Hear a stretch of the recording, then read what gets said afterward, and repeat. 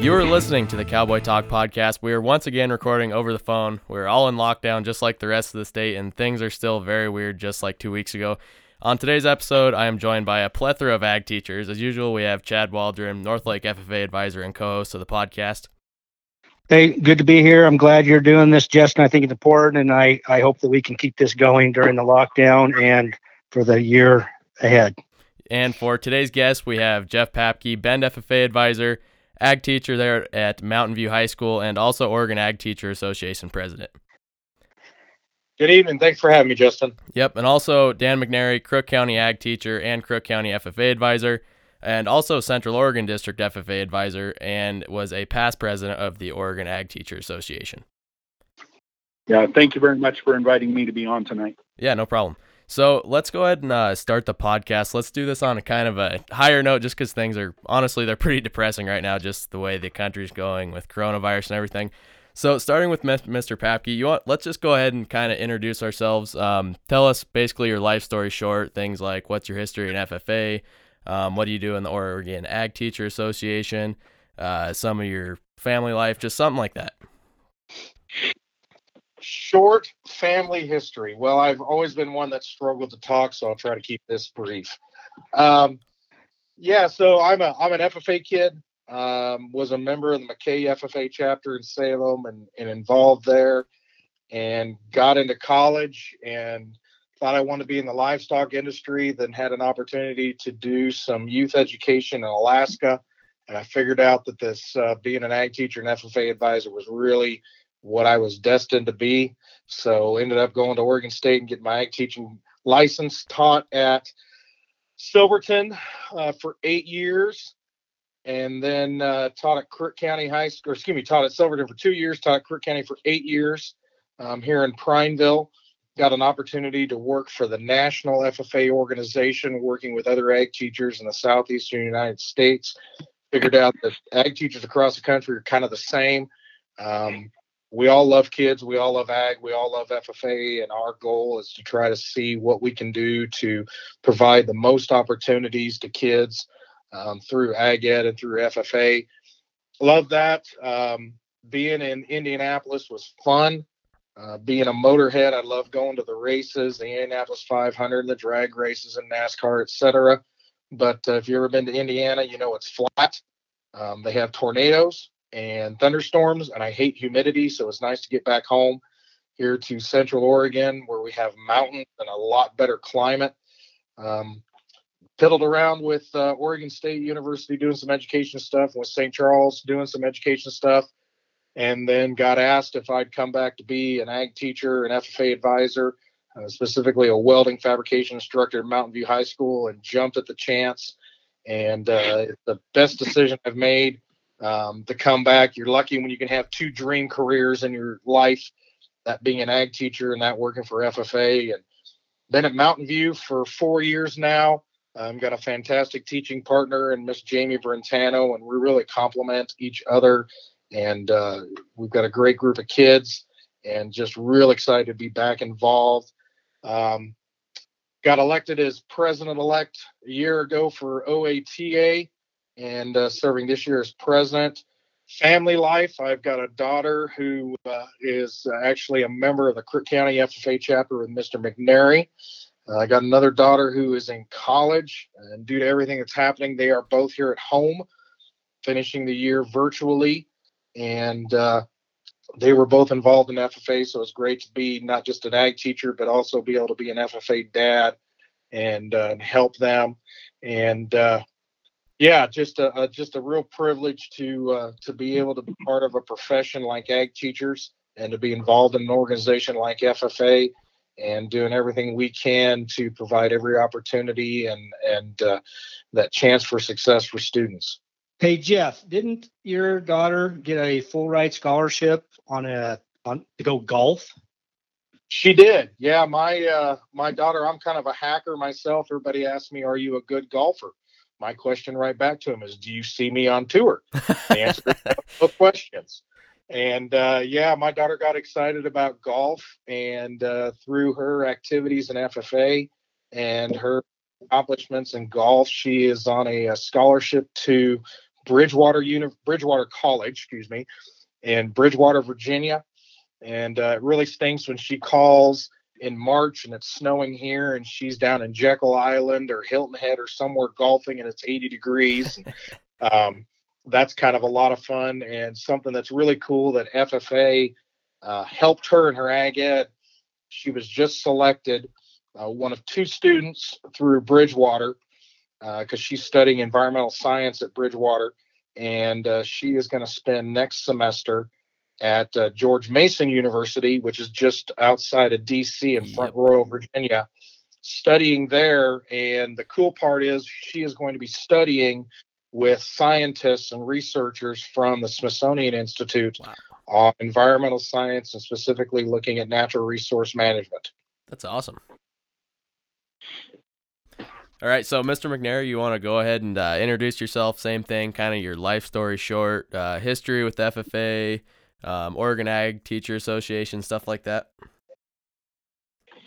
Yeah, I grew up in Klamath Falls, was a student for 12 years in the Henley complex, spent all 12 years on the same campus for elementary, middle, and high school.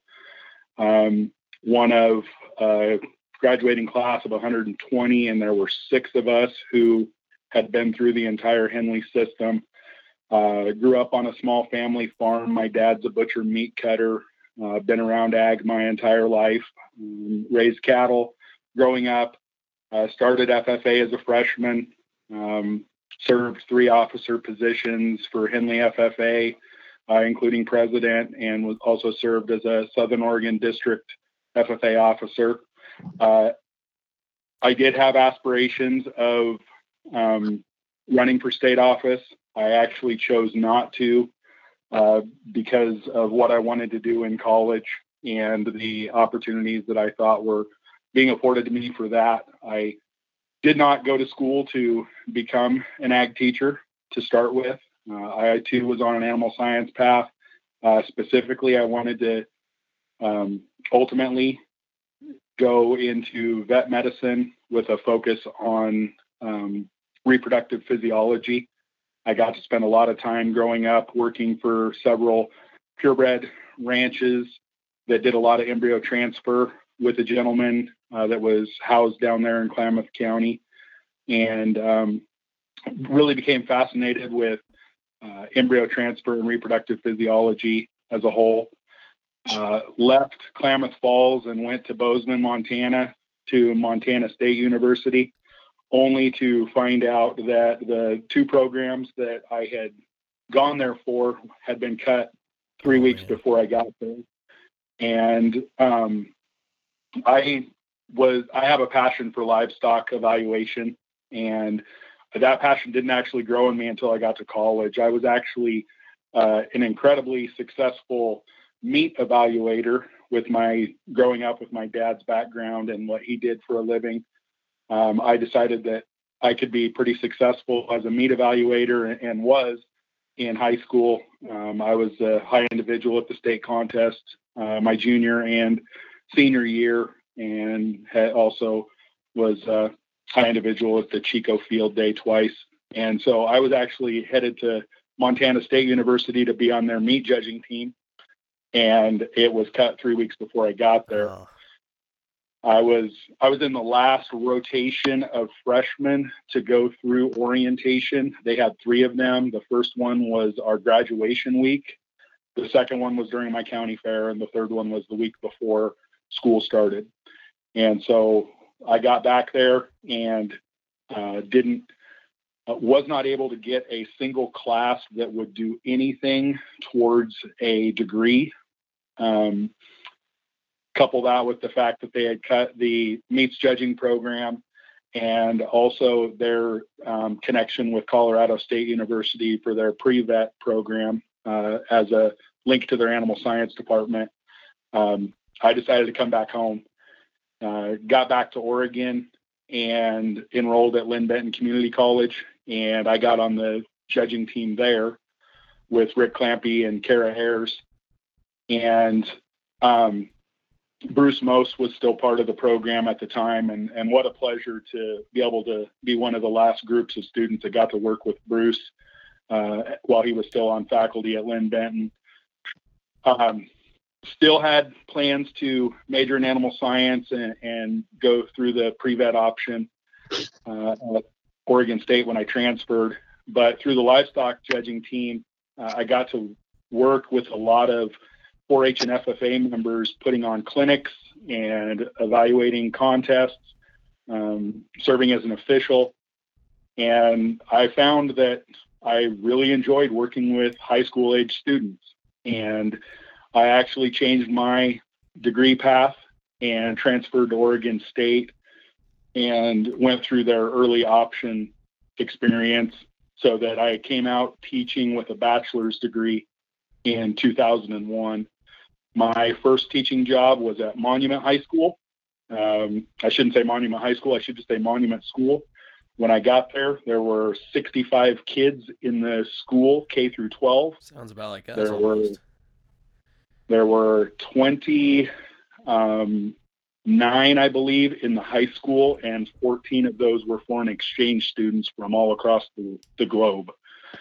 I was going to say that makes North Lake sound like a metropolis. Yeah. Yeah. I actually almost didn't take the job.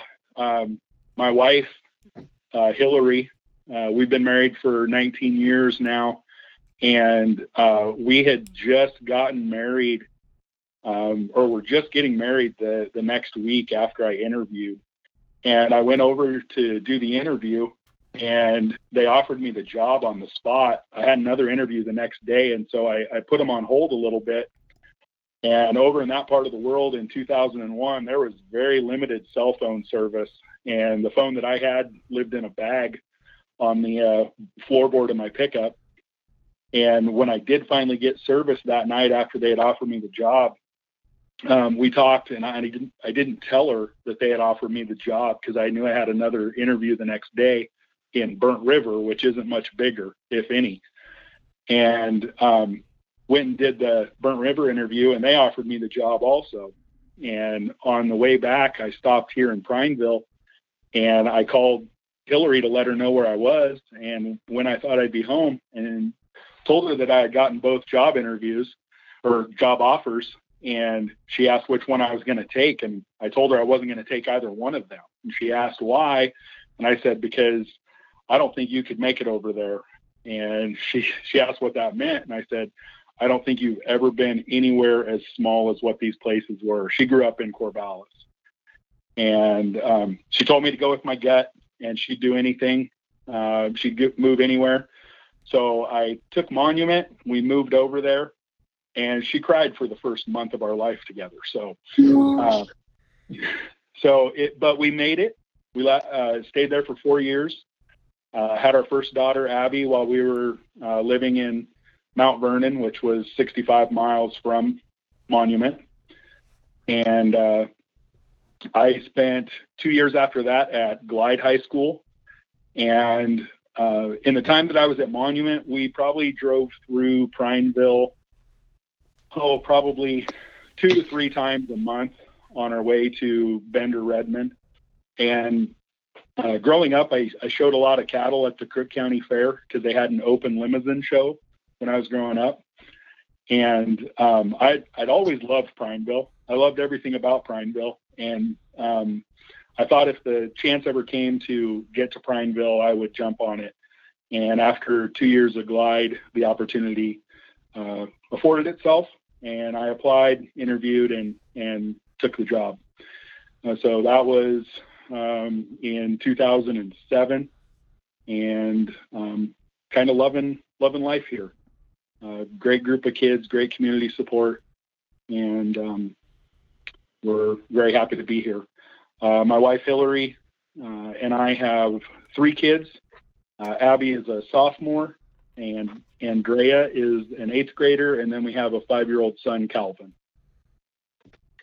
But yeah, so Mr. Waldron and me were talking earlier today, and he was talking about how you guys have spent a pretty large amount of time traveling together and just as ag advisors, from Central Oregon, just kind of hanging out together.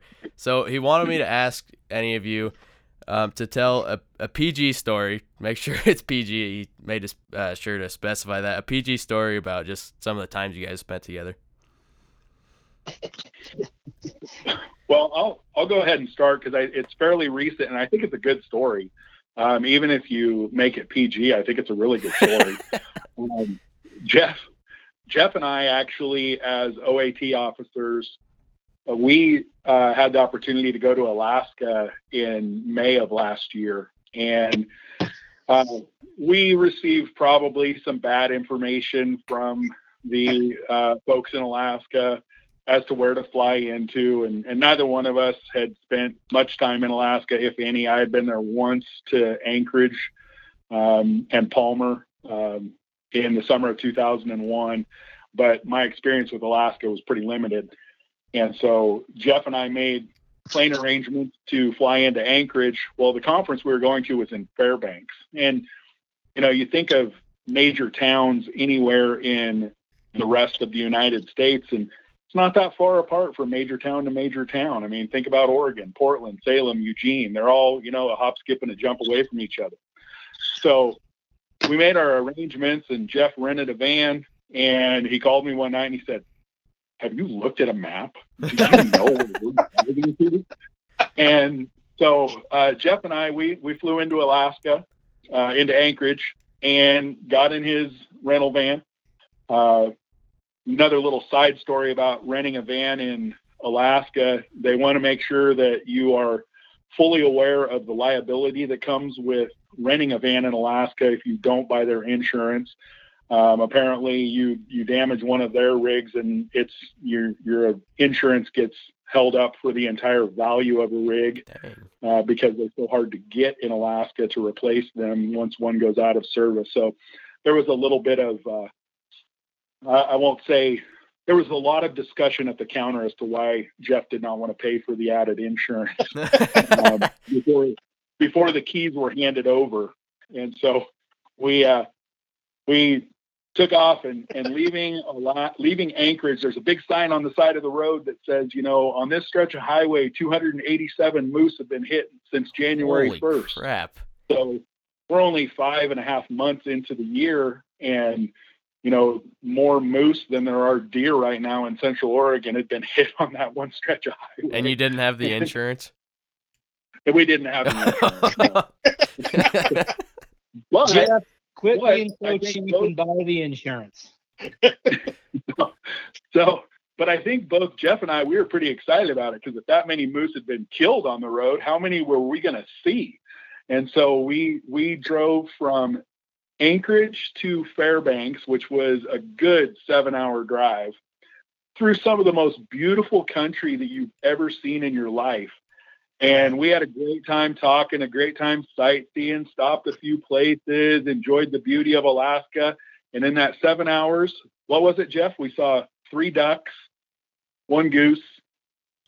There was 1 relatively small dead animal on the side of the road. Yep. But not a single moose was seen. And a couple days later, we were driving back from Fairbanks to Anchorage to catch our flight home. And we were just east of the entrance to Denali National Park. And I was driving, Jeff was sleeping.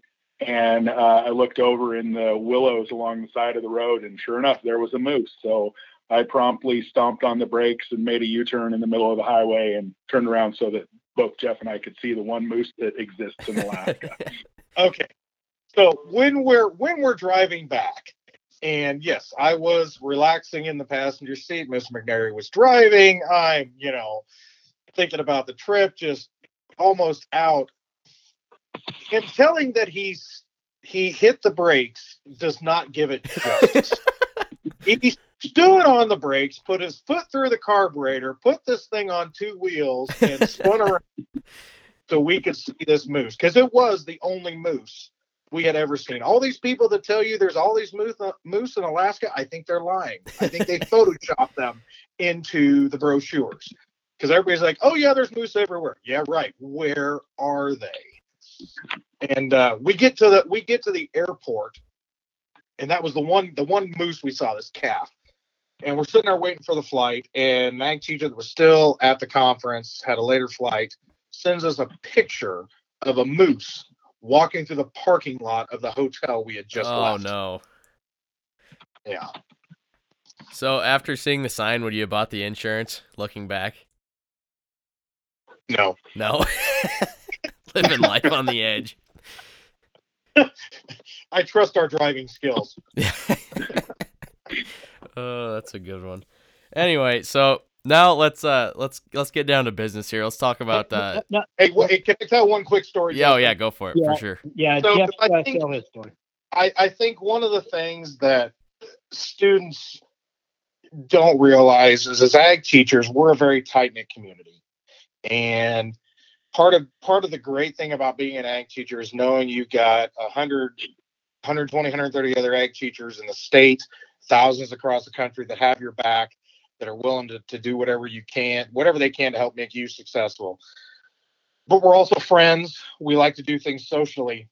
And one of the things that we've done periodically as a Central Oregon district is we like to go early summer and have a rat shooting trip. And so Mr. Waldron was in charge one year, and he said, hey, let's go up to Hole in the Ground. And not so much let's go shoot rats, but let's just go up, have some time together. Let's camp. Let's relax. Maybe, bring some 22s, do a little plinking. Okay, sounds great. So we go up there. And we're having we're plinking away. And as we're plinking, this car drives up. So we're all like, okay, let's stop, and you can see this couple show up in this, I think it was a Subaru, and husband driving, wife in the passenger seat. And the husband drives up, and all he's got in his line of sight is he sees the hole in the ground. And you can we can't hear the conversation, but you can hear it. You know what they're saying. And he's like, oh, honey, look at that. The hole in the ground. That's so great. That's so great. And the wife's like, did you look over there? Did you look over there? And he's still talking about, look at the hole in the ground. That's great. Because all she sees as they drive, she looks left, and she sees the four of us there with our 22s and our Plinket. We're kind of looking at them. And he stared ahead, just looking at the hole in the ground and really appreciating the beauty of it. And all of a sudden he looks over to see us. I don't know where they were from, but you can just tell by the look in their eyes, like, oh my goodness, what are those four guys over there doing? And they're all armed. We need to leave. And she's excited about leaving as fast as they can. And so, it was kind of funny watching them and looking at us and the reaction on their face, and we're looking at them kind of waving like, hey, how you doing? Have a great day. And I think they beat feet back to wherever they came from just about as fast as they could. Did they have Oregon plates? I didn't even look. Well, we had all our guns laid out there against the tent. We had like 20 guns, thousands of casings on the ground. There may or may not have been a bunch of beer cans strewn around the campground. That was it was me, you, Jeff, Dan, and Dale Crawford, I believe, on that trip. I think that was Sam Heronshaw, maybe. I can't remember exactly who was on that one. I think it was just the four of us. That was a heck of a time, and we thought next time we ought to all buy Billy Bob teeth, Yeah. and have a radio on board that when somebody else drove up, we started playing dueling banjos from the Deliverance to really make the experience correct. Oh, that's awesome. How long ago was that? Yeah. Oh, that was 15 years ago, Oh, maybe. wow. Oh man, that was before.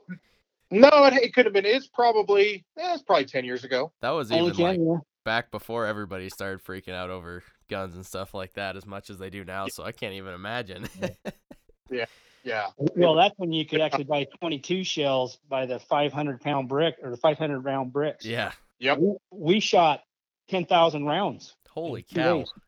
Oh, at least. Oh, at least. Well, the fun part about we set up a log about, I don't know, 18 inches thick, and we shot it in half. Jeez. yes, we did. With 22. With 22. Yes. How much time did you guys Now, the spend? other part of that? Justin, so your advisor has a 10 gauge that Yeah. he thinks kicks. I have a 12 gauge that I think kicks. And part of our tradition was to always try to find the hottest shell we could to shoot one shot out of each gun to see which one kicked more. So far, I am still champion. And I think my gun actually laid Mr. Waldron over in his chair when he fired it Holy off. So. cow. Yes, it did. Yeah, I was not prepared for that. How many like do you just just go to a store and see if you can find the highest grain shell?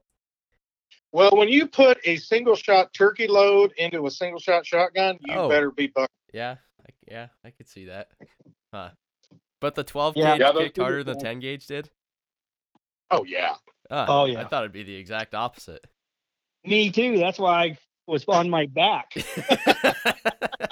Yeah, those single shot shotguns of any caliber, they're not made for smoothness. They don't just push you back like a shotgun does. They bam you. Yeah. What I wouldn't give to see a video of that. Yeah, that would have been a good one. Yeah. Yeah. That would have been great in the slideshow at Banquet. Mr. Papke and Mr. McNair and myself, we all are Beavers. We all graduated from Oregon State. All started ag teaching about the same time in the late 90s, early aughts, and been good friends and professional colleagues for coming on 25 years now. So Yeah. Yep. That's awesome. Yeah, I think definitely even going to WLC and listening to other FFA members talk, you can definitely tell the ag teacher community is a pretty tightly woven one and is made up of a lot of the same people with the same interests. Well, and I think there's another little tidbit of that story from Hole in the Ground too. That time, you talk about the people running scared from our camp spot as they drove up to the rim there. But another occasion on that same trip, another family drove up there, and I think this had to have been after the first couple went scurrying away. But we watched your ag teacher, Mr. Waldron, go up there and talk to this group of people. It was 2 or 3 family of 3 or something like that. And we watched him talk to him for about 40 minutes where they gave him the entire history of Christmas Valley, Fort Rock, Silver Lake. We were wondering what he was doing, but these people left having had the best tour guide ever. And they were expecting to go up there and just see some solitude, and they got a guy that probably at any museum would have been getting paid, a good $15-20 an hour for the information that he was providing. And I think that's actually a pretty good demonstration of what we see in our ag teacher brethren. We're a group of people that no matter where you are, if you need something, you need information, you need help, the ag teacher brotherhood is there to help you out. And you don't have to be part of the brotherhood. If there's somebody that needs something, reach out to an ag teacher and you're going to get the help you need. And that was a pretty good demonstration of that day, even though it was unsolicited and they were probably a little scared at the start. They found somebody that they could really get along with and learned a lot from, I'm sure. Yeah. Yep. Well, no, that's a great point. One of the things we've all had state officers along the way, and even if we don't have one from our chapter, one of the things we always tell the state officer is, outside of having a GPS as you're traveling across the state, going from chapter to chapter for leadership tour and events and stuff, have an ag teacher directory. Because you roll through a town and you need help, call the ag teacher first. They might not know, or they might not be able to help you directly, but they're going to know the person to call. Perfect example, we're standing at State Fair last year, and it was move-in day, and I was standing there talking with a couple other ag teachers. We're just kind of shooting a breeze, watch the kids move their animals in, and my phone rings, and it is State Representative Mike McLean. And so I answer the phone. Hey, Mike, what's going on? He says, hey, Jeff, doing good. He says, I need some help. I said, what's going on? And he was in Prineville, and his car was dead, and he'd left something on, and he needed a jump, and he called me. And I said, Mike, I'm in Salem, but give me a second. Let me make a couple of calls, and I've got help on the way. And I reached out to some alumni members here in Prineville, and I found one. And I said, hey, here's what's going on. Can you give him a hand? And Phil said, yep, I'm on my way. And sure enough, in about 10 minutes, 15 minutes, get a call from Mike. Hey, thanks so much. I owe you guys. I really appreciate the help. But as Mr. McNary says, we are a brethren, and we're a tight knit community, and we want to be there to help folks. And you ever need anything, reach out to an ag teacher, and I bet you're going to find help in some way, shape, or form. Yeah, that's pretty cool. Yeah, absolutely, Jeff. Well said. Yeah. So, keeping that in mind, let's go ahead and talk about some school closures, since you guys are probably pretty involved in your school. So school is legally closed in Oregon until April 28th, but I'm sure it's going to be at least April 30th because the president just extended his social distancing orders nationally, the guidelines. So that means no sports. FFA events have been completely scattered. So for us here in North Lake, banquet was supposed to be on April 8th, and it's postponed till we don't know when now. Steer weigh-ins for pre-fair were supposed to be this Friday on April 3rd. Those got postponed till whenever they happen. We just don't know. And for us, there's even been rumors that our fair's been canceled, which is definitely not true at this point. It was just a Facebook rumor. But that was one thing I wanted to ask you guys, since you guys have bigger fairs there in Crook County and Deschutes County, is do you think they're going to get canceled at this point? I'll jump in for Deschutes. We actually had a video call today on it. For our kids in Bend, and I know Redmond FFA, because we're the two chapters for Deschutes County, we're moving forward as if fair's going to happen.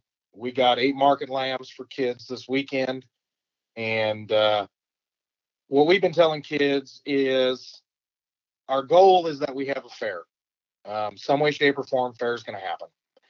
Worst case scenario, because I know for a lot of the kids, it's not so much fair, it's market animals. And if I buy a market animal, what do I do? What's my options?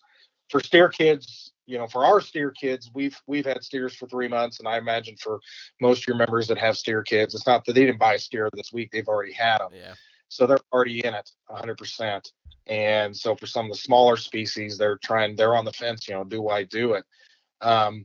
Worst case, you've got a locker animal to put in, but I would really think, when you think about county fairs, these county fairs are supported incredibly by communities, whether we're in Lakeview with the Lake County community, we're in, Redmond with the Deschutes County, we're in Prineville with Crook.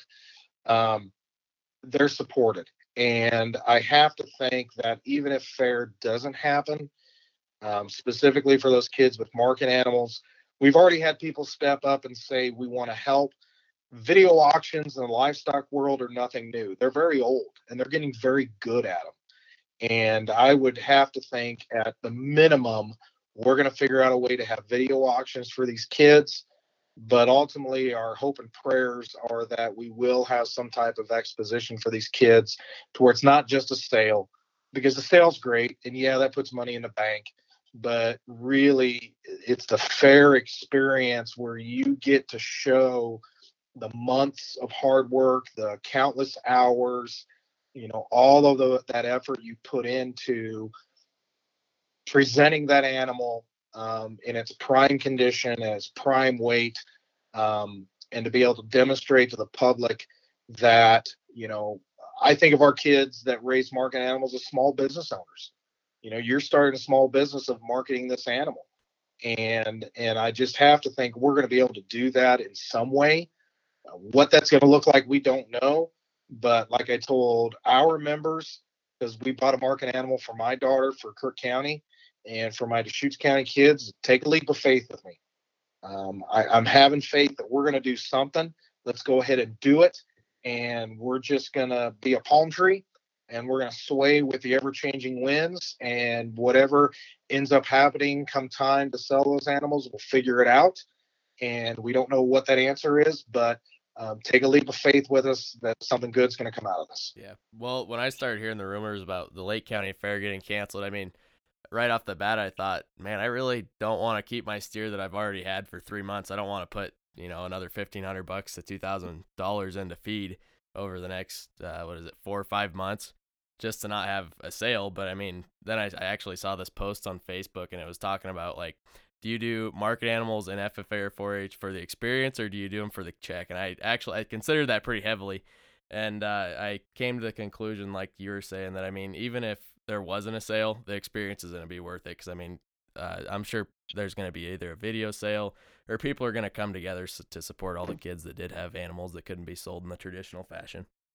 Yeah. Hey, Justin, I have had this conversation with Troy Fine and Buck Church, and we've actually talked about this even before COVID-19, that we can do this type of stuff if we have to up on the north end. Yeah. So I think we will have something. I think Jeff or Mr. Patke summed that up pretty good. We will do something regardless. Yeah.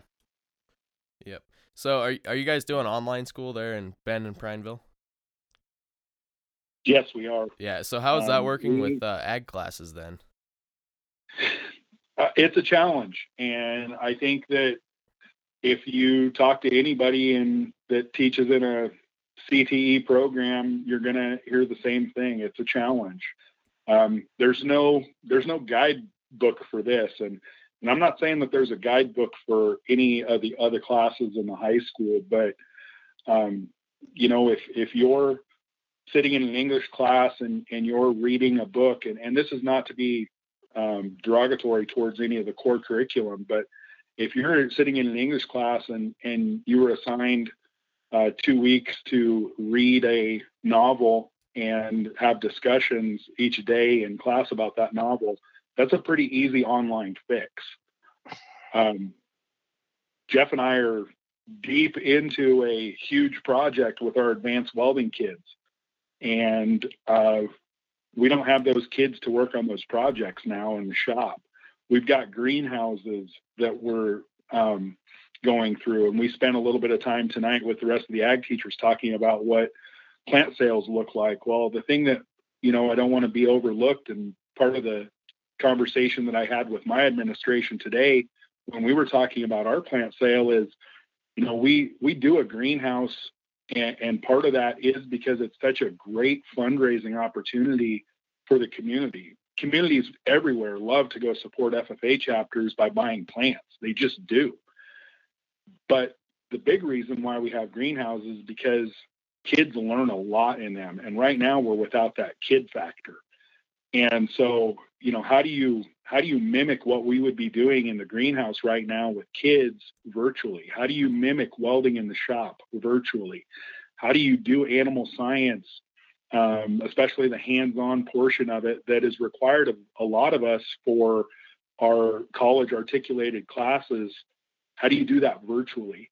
There's so many things that we've never had to worry about all of a sudden hitting, and it just makes it a huge challenge. But we've gotten together a couple times as ag teachers to commiserate with each other, and more than anything, work with each other to try and answer some of these questions, because nobody wants to reinvent a wheel if somebody else is willing to let you borrow that wheel. And so we've got a lot of discussion going on about how all of us can work together to build up this virtual curriculum that we're all trying to teach.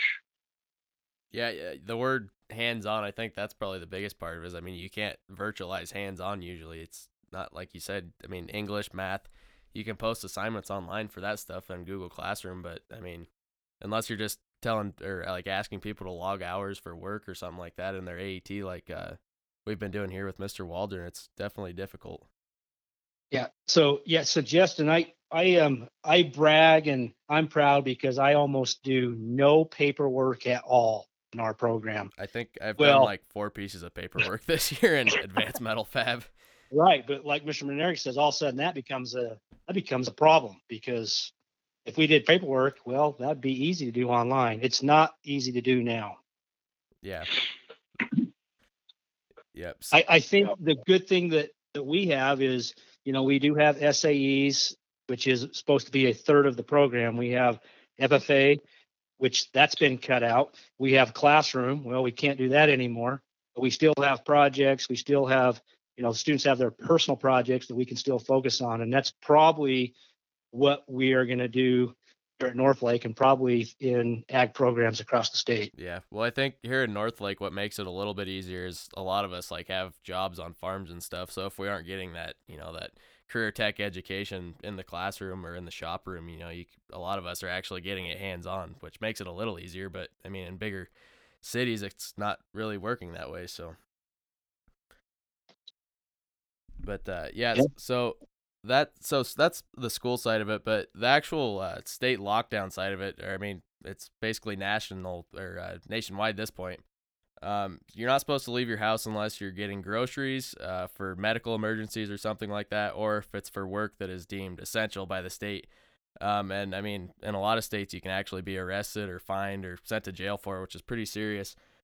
Fortunately, ag is an essential industry, so I mean, in Northlake, that's the dominant industry, so a lot of people aren't losing their jobs like other places. But you guys are in Bend and Prineville. What are the conditions there like? Well, I'll kind of jump in, and I hope they consider fixing a faucet as essential, because I'm dealing with a kitchen faucet that's got a leak right now. Uh-oh. Life gets in the way. Well, I think for Mr. McNary and I, getting around Prineville, traffic's definitely less. Getting into Bend, traffic's definitely less. I think as a whole, I think the communities are really heeding that. And, if you do have to go out to a business, I know Wilco, they're not just a huge sponsor of FFA, but they're a very cognizant, very responsive, very responsible business. And, I look at them and some of the things they've done. And because they're involved in agriculture, wanting to make sure they still remain as a company that can support agriculture in Oregon, and doing what they can. When you go into the store, they've got little things set up on the floor where if you're in line, the person in front of you is at that line, you're at this line, to keep that social distance. They're protecting their checkers. They contracted with a company out of Albany to build sneeze guards to put up in front of all the checkers to try to keep them safe. And, when you think about biosecurity, and that's really what we're dealing with, this isn't anything new to agriculture. If you've tried to get into a hog operation the last couple of years, you realize biosecurity is huge. And it's not just the last couple of years, but, it's something we've always dealt with in agriculture. So I'd like to think that as an industry, we're kind of on the forefront of that. And we've been doing it. And yeah, maybe we need to change some things, but it's really nothing new or surprising to us. It's just, instead of really focusing on the biosecurity of our product, whether it be crops or livestock or processing or whatever, we're now just having to maybe do a little bit more as far as that human interaction that we've had. But I think it still boils down to people being smart and thinking ahead. And for me, it's also maybe more so bringing back into kind of that era of yesteryear of thinking about, your fellow man, and what do you need to do, not just to protect yourselves, but to protect others, and to think about something bigger than yourself. And do you need to go somewhere? Do you need to be active in the community? Are we bored? Sure. We've got students that haven't left their house. We had web calls with kids today in my classes, and I had one kid comment that it was so great to hear somebody else's voice and see somebody else's face other than their parents. And so it is. It's thinking outside of yourself and just trying to be smart about it, but balancing that with, there are certain things that we still have to do. And, how do we boil down and really think about, is this something I have to do or something I want to do? And if it's something you want to do, take a break. You don't probably need to do it. If it's something you have to do, just be smart about it. Yeah. Well, that's actually. Go ahead. So for us, and we're in a little bit different situation where if I want to see somebody, I have to make an effort to go see somebody. Yeah. That's so you guys, and I know you and Dano living in Prineville. I mean, how do you social distance yourself from neighbors? Just, you can't even yell across the fence up there, I'm guessing. Well, for us, technology's been great. As ag teachers, we've held some virtual social hangouts where we can get online using one of the video conferencing and be able to see each other and talk and commiserate. Yeah, it's just thinking outside the box of, okay, I can't do it this way, but is there another way I can do it? And I think that's what we really need to have to think about. And because it's not just about protecting yourself, it's protecting other people. And so again, it kind of brings into that, we always talk about servant leadership in FFA and Ag Ed and what we do. And I really do think, a big part of servant leadership is thinking about others. And how do you not just keep yourself protected, but how do you protect others? And how do you do things the right way and the smart way, that's going to minimize or reduce or, hopefully eliminate risk, so we can get a hold on this. Because the more we do that way, the quicker this thing's going to be done. It's people being irresponsible and in some cases just dumb that are going to continue this thing. So let's think about this and let's think bigger picture. Don't just think about the here and now, think about the there and then.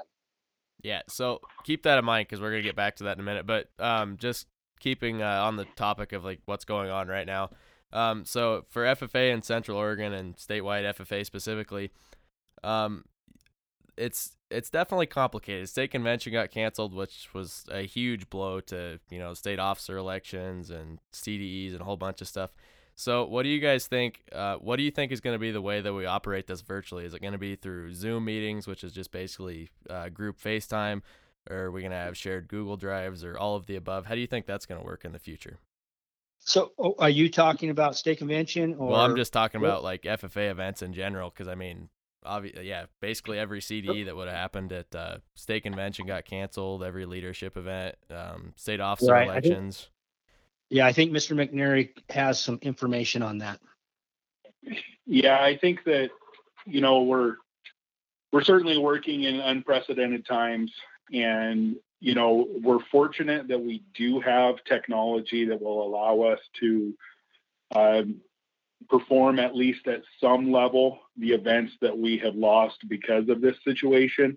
The state is planning to carry out most of their events that would require speaking or interviews via Zoom or Google Hangouts at this time.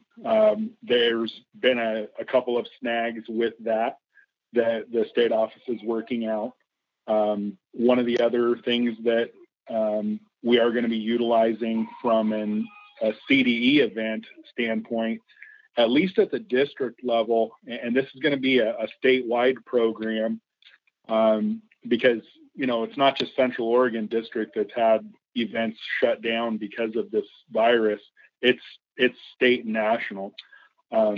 We've worked with a company, judgingcard.com, and we are utilizing some funds to purchase subscriptions to that's going to allow us to do several of our events. And ag teachers from across the state are working to put those events together so that districts can actually hold a meats evaluation contest, so that districts can have a dairy judging contest.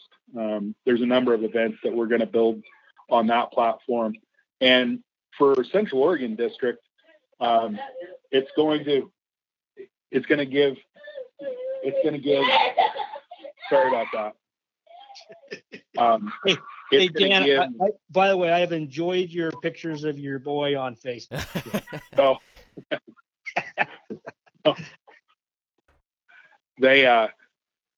These events that we're going to be creating might actually allow for, well, I won't say might actually, they will allow for members of the Central Oregon District to participate in events that we haven't had a district contest for in a long time.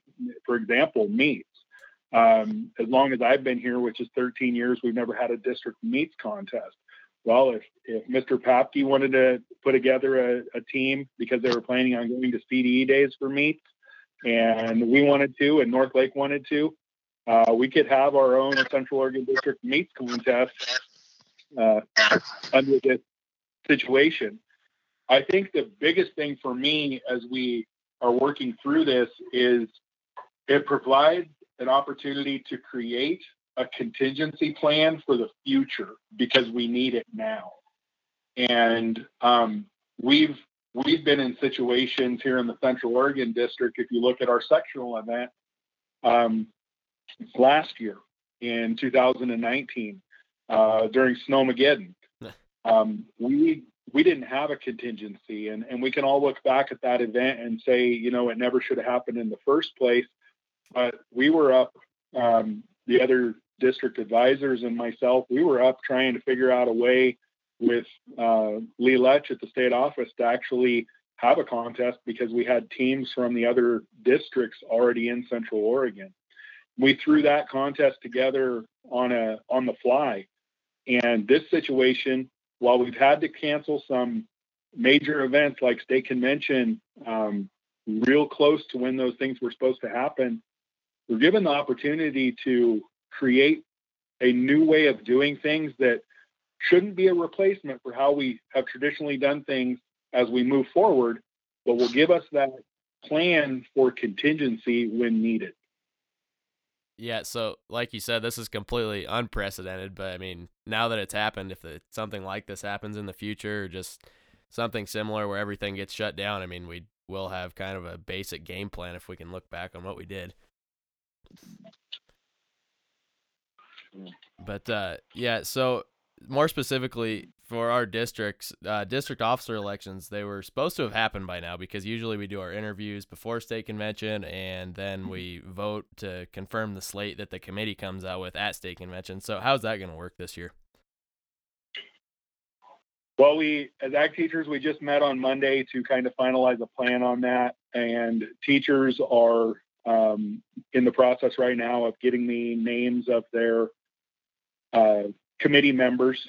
We're going to do everything virtually. And those of you that are running as candidates, I have all your contact information, and we'll be putting that plan together to send out once I have the list of committee member names. Everybody's going to be in the know by next Monday evening, and you'll get that information. But our process has to change a little bit because we can't get together to do the things we normally do. And so, like everything that's happening right now, we're asking for a little bit of grace and understanding, and the advisors have put some good thought into coming up with a plan that will work the best given the situation that we have. A lot of it is based on the plan that you sent me, Justin. And I don't know that we need to go into details of what that plan entailed today, but the full process will be revealed to the committee members and the candidates next Monday night. Yeah, so I imagine state officer elections will be pretty similar to that then, correct? Very similar. Yeah, because I mean, that's even bigger. I mean, how many delegates is there usually for state officer elections? Probably 50 to 70 or somewhere in there. For state office? Yeah, like when we're at state convention for delegates.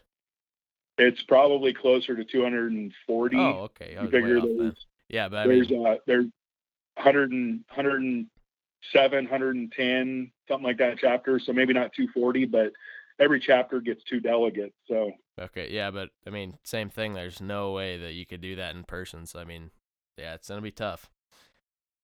Yeah. Yeah. So for upcoming events, I mean, the closest thing that we would have had would have been leadership camp. So what's the update on that? Well, again, we, and I don't know how many of the advisors that shared this information, but we actually had to create a contingency plan for leadership camp back in February. The host of our camp there at Subtle Lake had called and told me that she was hearing from the Forest Service that they were going to do some tree removal on the forest there that encompassed Subtle Lake, and part of the trees that they were removing were at the camp, and the dates, one of the sets of dates that they were proposing to do the camp or the tree removal was during our camp, so they were going to have to close it down. That wasn't a for sure thing, Hey, that they were by going the to way, be doing. Dan, this is all new to Justin and North Lakes. I did not tell him this. Yeah. So we went. I immediately contacted the rest of the advisors to let them know. Got back in touch with Jane at the camp, and they had some other dates available. One of those dates was for the very first part of March. We knew that we couldn't get everybody on board for that. It was like a week out from when we were actually having the conversation. And then we were in the first part of May during CDE days. And then the next set of dates that were available were June 1st through the 4th. And so we actually penciled out that June timeframe for a possible replacement for leadership camp. Then this all happened with COVID-19, and we knew that because of when it was scheduled that we wouldn't be able to get kids there. So I officially made the change with the camp to go to June. And one of the things that we had talked about as advisors, and we know going into this as advisors, is that June week is, it's an incredibly busy time for schools, not because there's a bunch of stuff going on, but for a number of the schools in our district, it's graduation week, and graduation week doesn't generally have much impact on the kids that would be attending leadership camp. What it does impact is those state officers that were elected. And so we know going into this that there's a possibility of camp looking a whole lot different based on what we have for state officer involvement. Past state officers, there's going to be some changes. There might be, if we don't end up canceling the whole school year, there may be some chapters that aren't able to participate. We've recognized all these things, and we now know that if schools are canceled completely, which has been all but said, we're going to have to be doing something different for camp anyway. Yeah. And then let's see, the next one would have been shop skills. So I mean, if school is canceled for the whole year, there's basically no way that can happen because you just can't practice in your shop or school. So do you think that'll still happen, or what are your outlooks on that?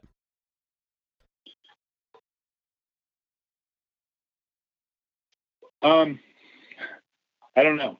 I think a lot of our FFA advisors from across the state have the same feeling on this.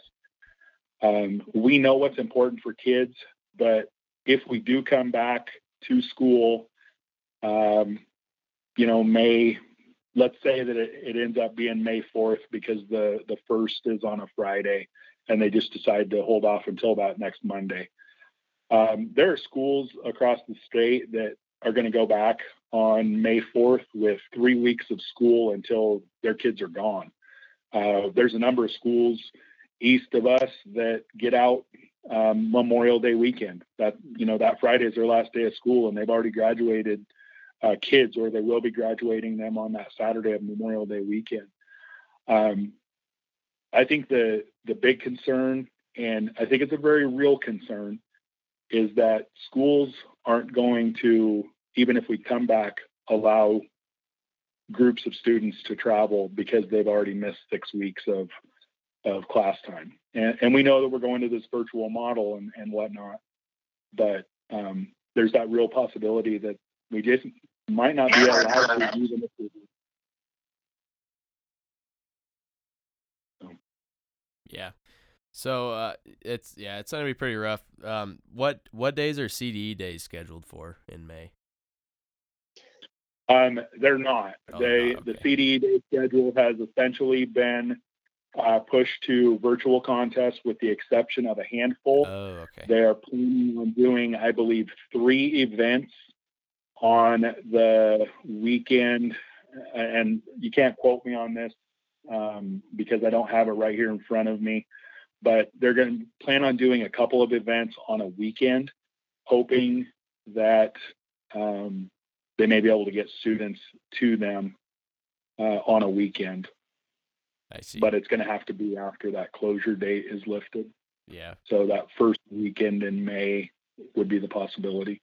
Yeah. So everything's pretty messed up. So now, like I said before, let's go ahead and look ahead at what is going to happen. So right now, a lot of like the models from the government and just a lot of speculation is basically saying that it's not going to be this bad necessarily for lockdowns, but until the vaccine is developed, this virus is just so transmittable and everything that we're going to have to take some pretty heavy social distancing measures and things like that. So what happens? I mean, this is pretty pessimistic, but what happens if even through the summer and into next fall, we might have school, but do you think that, I mean, what would happen if all FFA events, I mean, were either drastically reduced or couldn't happen? Do you think that could be a possibility? You want to tackle this one, Jeff? No. I Well, don't want to. I'll I don't offer want my to answer it two either. Yeah, I guess, there's my bachelor's degree is in economics. And in economics, why I bring that up, it's always looking at what's happened in the past to try to predict the future. That's what economics is. I think the thing we're struggling with is we don't have a lot of past. There's not a lot to look back to and say, okay, so what's going to happen in the future? This is what's happening now. What do we think the future is going to look like? And I think that's the big struggle. And I think we can sit down and tell you this is what we think is going to happen. And tomorrow it might be wrong. The next day it might be wrong. We don't know. And I think that's where we really need to be working with optimism. And let's not so much worry about tomorrow. Let's just, what can we do with today? I am an eternal optimist. I think fairs going to happen. I hope fairs are going to happen this summer. I'm supposed to come down to Judge Lake County Fair, and I hope to gosh that I'm able to do that. I'm hoping we can take. That is great news, Jeff. What animals are you judging? I believe I've got swine is what they've signed me up for. But I want to be down there at the end of August, and I want you all to be showing your animals, and I want the community to come out, because I think what we're struggling with as a society is we're a very social society. And it's not that, are we not surviving at home? Yeah, we're surviving at home. It's different, but it's not having that social interaction. But I think just trying to look ahead, there's a lot of people trying to prognosticate and say this is what's going to happen, but we just don't know. And for me, getting stuck in that I don't know gets really burdensome. And so I'm more of just trying to focus on the here and now and know that things are going to be changing. But let's think about the here and now and do everything we can to be smart and try to do as much as we can to affect the then and there by what we do here and now. Yeah, that is a great outlook on this, by the way. Just saying, keeping everybody optimistic. Yeah. So, and I'm also going to tell on you, Justin, because I know that you're really worried about soils because you want to go to Oklahoma City. Oh, you bet. And I'm telling you, we still have to beat Bend, and we still have to beat Sherman County and some of these other soil schools. So, yeah. Well, so don't buy your ticket to Oklahoma City until you practice and get your soil stuff. Yeah. Yeah. But okay.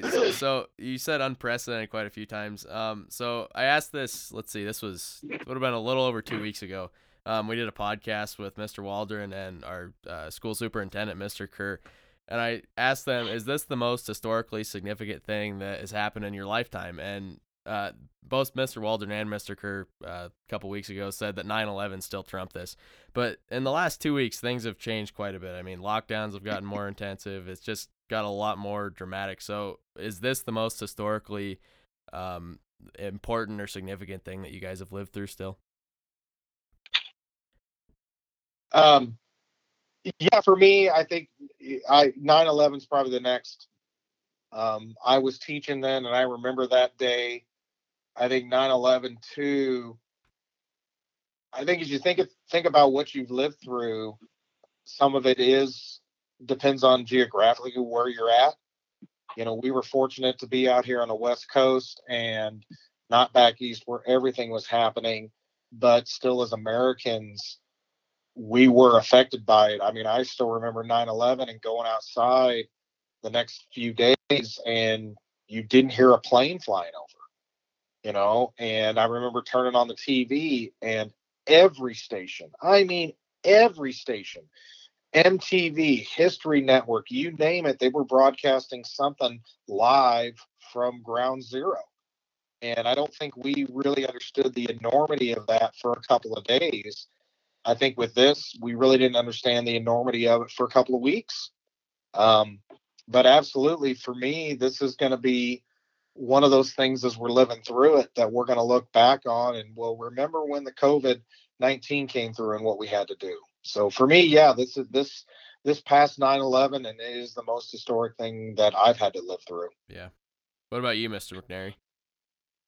I actually had this conversation today with somebody there at the high school.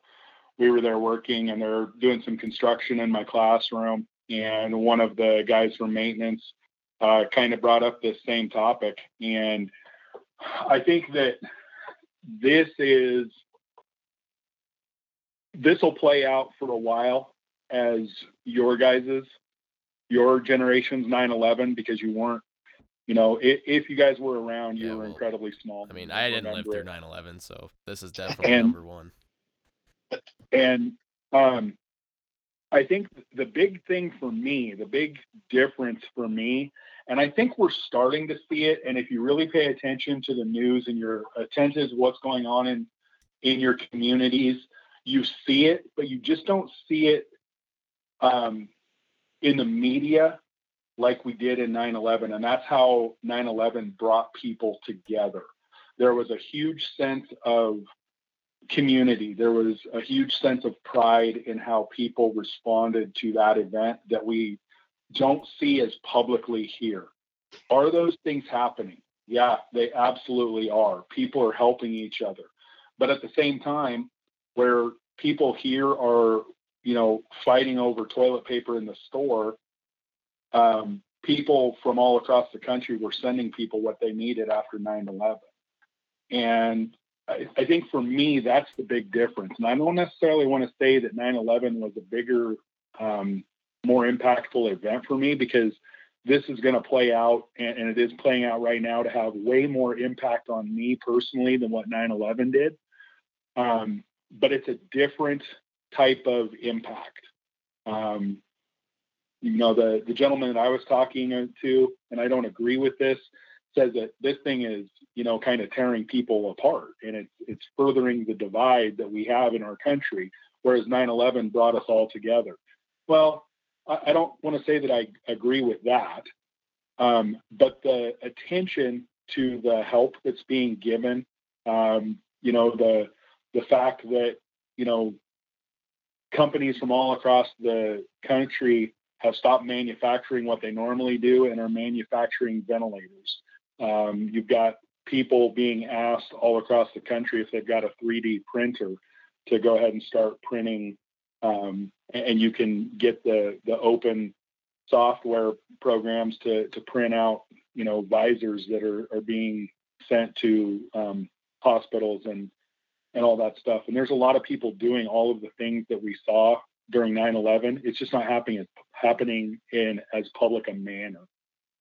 Yeah, well, and the other issue is 9/11, we came together. COVID-19, we're being told you can't go out and see anyone. Exactly. And so I think it's a big difference in how it happened. 9/11, that was a gut punch, man, that hurt, and it hurt for a long time. COVID-19 is a slow burn. Yeah. Well, I made that point a couple weeks ago. I said they're two crises, but they're not. They're comparable, but one of them impacted historically, I didn't live through it. One of them impacted Americans emotionally and slightly logistically, but this is almost completely emotionally, this is almost completely logistically, unless you know somebody who's actually contracted the virus. So they're pretty different. Well, yeah. So in 9/11, people got together and talked about it. They discussed it. They went out to the bar. They went out, got together with friends and family. And now we're not allowed to do that. Yeah. We have to do it over the phone or over Zoom meetings. Which is tough because humans are very social creatures in times of crisis. Mm-hmm. Yeah. So yeah, we're sitting at about an hour and 10 minutes. So that was a pretty intensive discussion. So any closing thoughts from you guys? Hey, I think this podcast deal that you guys are doing is awesome. I've listened to the other ones that you did and the ones that you've done, and you guys are doing a great job at this. And this is an awesome activity. It's an awesome project. It's a great SAE. It's awesome, and I appreciate you allowing us to be a part of it. We're ag teachers, we're FFA members, and we're going to push through this whole situation as best we can. And we're building a framework for other groups to follow, and they will. And they're getting on board, and they're asking how we're doing things. And we are leaders in our communities in every level. And for you guys to put this out there and advertise that and show people that don't get to see it happening in our classrooms every day is a pretty awesome thing. So thank you for what you guys are doing down there in North Lake. Yeah, well, me and Mr. Waldron have talked before about trying to get more FFA chapters and ag programs and even just, more schools to do this podcasting thing so we can kind of start a community of it. But yeah, if you guys start a podcast program, be happy to help you with it and do some collaboration. So you got any closing thoughts, Mr. Papke? Yeah, I'm gonna pick up kind of where Mr. McNary left off, because I agree. I think what you guys are doing are great. I know Mr. Waldron's talked to you all about it, and Mr. McNary and I and Ms. Montano, we always talk to our kids about it. Agriculture is kind of that hidden necessity, and people really don't think about it until they're hungry or they don't have clothes on their back. And what you all are doing with this podcast to, bring folks together that are connected with agriculture, whether they're students or administrators or teachers, I think is fantastic. And it's helping tell our story. And that's something I think we forget to do.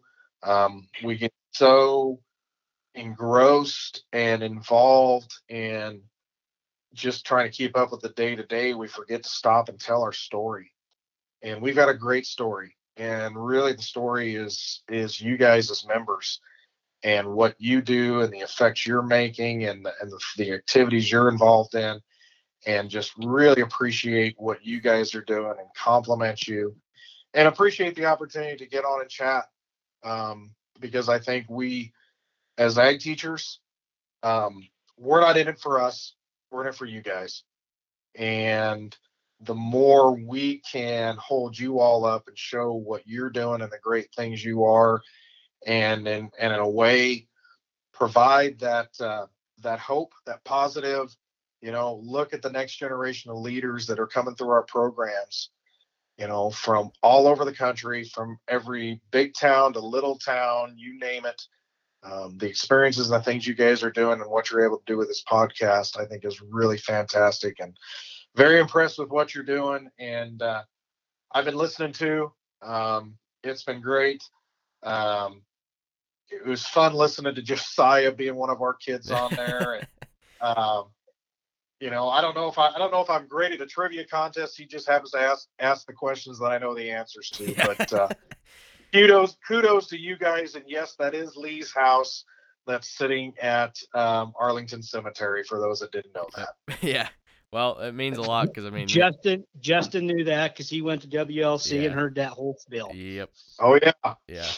Well, yeah, just hearing that from you guys means a lot because me and Mr. Waldron and a few other students, we didn't really know this was coming, and we kind of picked it up, and in a matter of a few weeks, we got a game plan together, and it's been a really good experience. So it means a lot knowing that you guys enjoy it, and so thank you for that.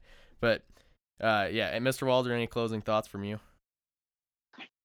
No, you've heard enough from me. We're going to do another podcast either this weekend or next Monday. We'll talk specifically about North Lake. But no, good job, Justin. Appreciate you doing this. Let's get this up online so people can hear what's going on. And get the updates they need to know. Yeah. So, you've been listening to the Cowboy Talk podcast. We discussed the future prospects of Oregon and Central Oregon District FFA. We had a few FFA advisors on here, Mr. Papke and Mr. McNary. Thank you for being on the podcast, and we would be happy to have you on anytime again. You can find this podcast on Podbean at thecowboytalk.podbean.com, or you can find it linked to Facebook at the Northlake FFA Facebook page. We here on the podcast wish you the best of health and prosperity in these tough times. Hang in there. Thanks for listening, and we will talk to you next week.